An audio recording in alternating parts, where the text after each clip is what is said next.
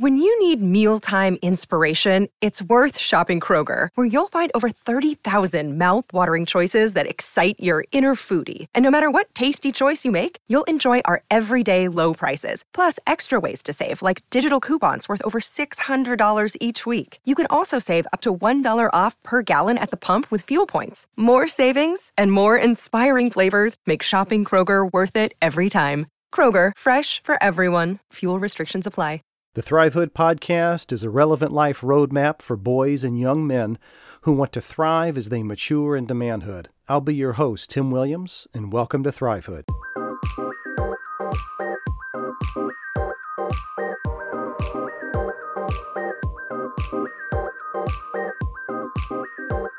Not too long ago, I was with a group of friends, and we were just sitting, chatting, and bantering about, and there was a comment made about an individual that this individual did something that wasn't very pleasing, wasn't very gentlemanly, I guess is a great way to say that.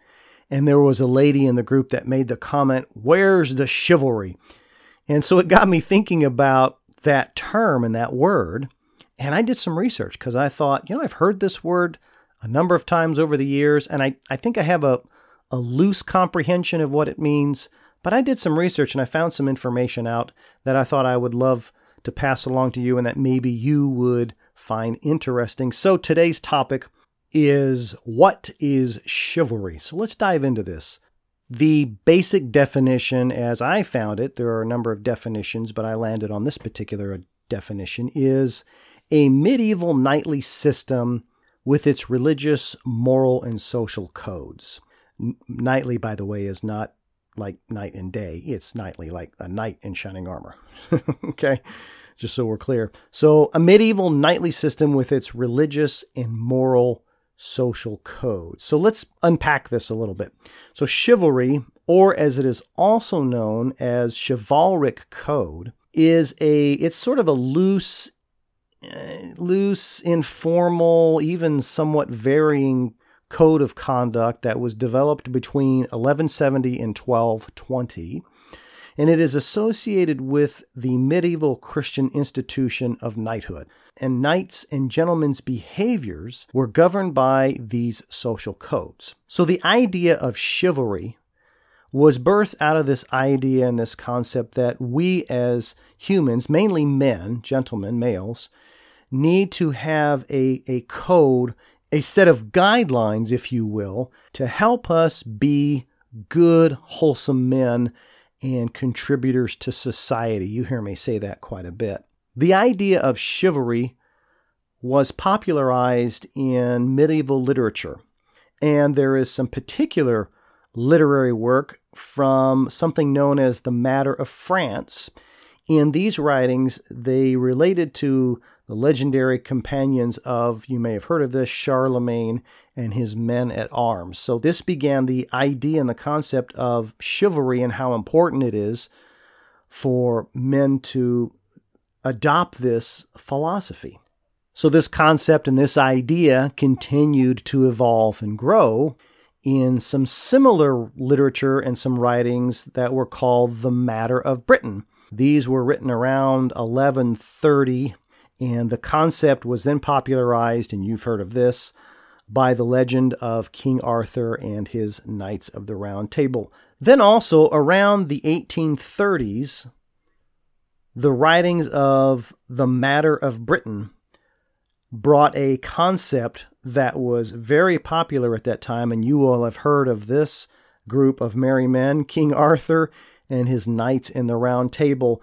So between the Matter of France and the Matter of Britain and these writings and this literature, it really began to popularize this whole concept of what chivalry really was. And what's interesting is those writings, pretty much everybody took that those writings were absolutely accurate and was truthful. This is truly what chivalry was at the time. Obviously, as we moved in the 19th and 20th century, that thought and that process had obviously changed and was evolving after that. So, but that's sort of the history about chivalry in itself. Now, the term chivalry, derives from the Old French term chevalerie, which can be translated as horse soldiery.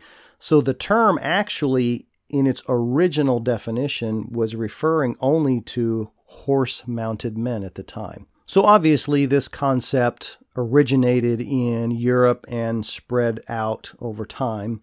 And its meaning in Europe has, it's obviously been redefined to emphasize more in general society and moral values overall. The code of chivalry, as it stood by around the late Middle Ages, was becoming a moral system which really combined a kind of a warrior ethos, if you will, and the courtly manners, the way that you held yourself, all combining to establish a notion of honor and nobility. And that's where we get to really today in our modern life when we're talking about a man, someone that is of good quality, of good character.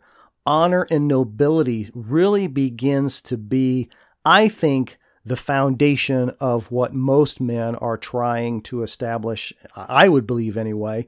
And when you look at that of being, when you start looking at the character traits of a good man, of honor, of virtue, of nobility, compassion, of kindness, of trustworthy, integrity, all of this really has stemmed from and has had its beginnings in its birthplace out of chivalry itself.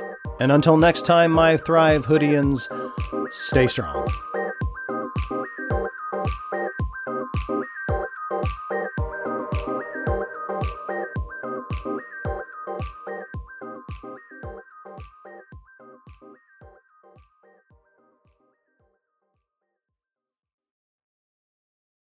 Without the ones like you, who work tirelessly to keep things running, everything would suddenly stop. Hospitals, factories, schools, and power plants, they all depend on you. No matter the weather, emergency, or time of day, you're the ones who get it done. At Grainger, we're here for you with professional-grade industrial supplies. Count on real-time product availability and fast delivery. Call, click Grainger.com, or just stop by. Grainger, for the ones who get it done.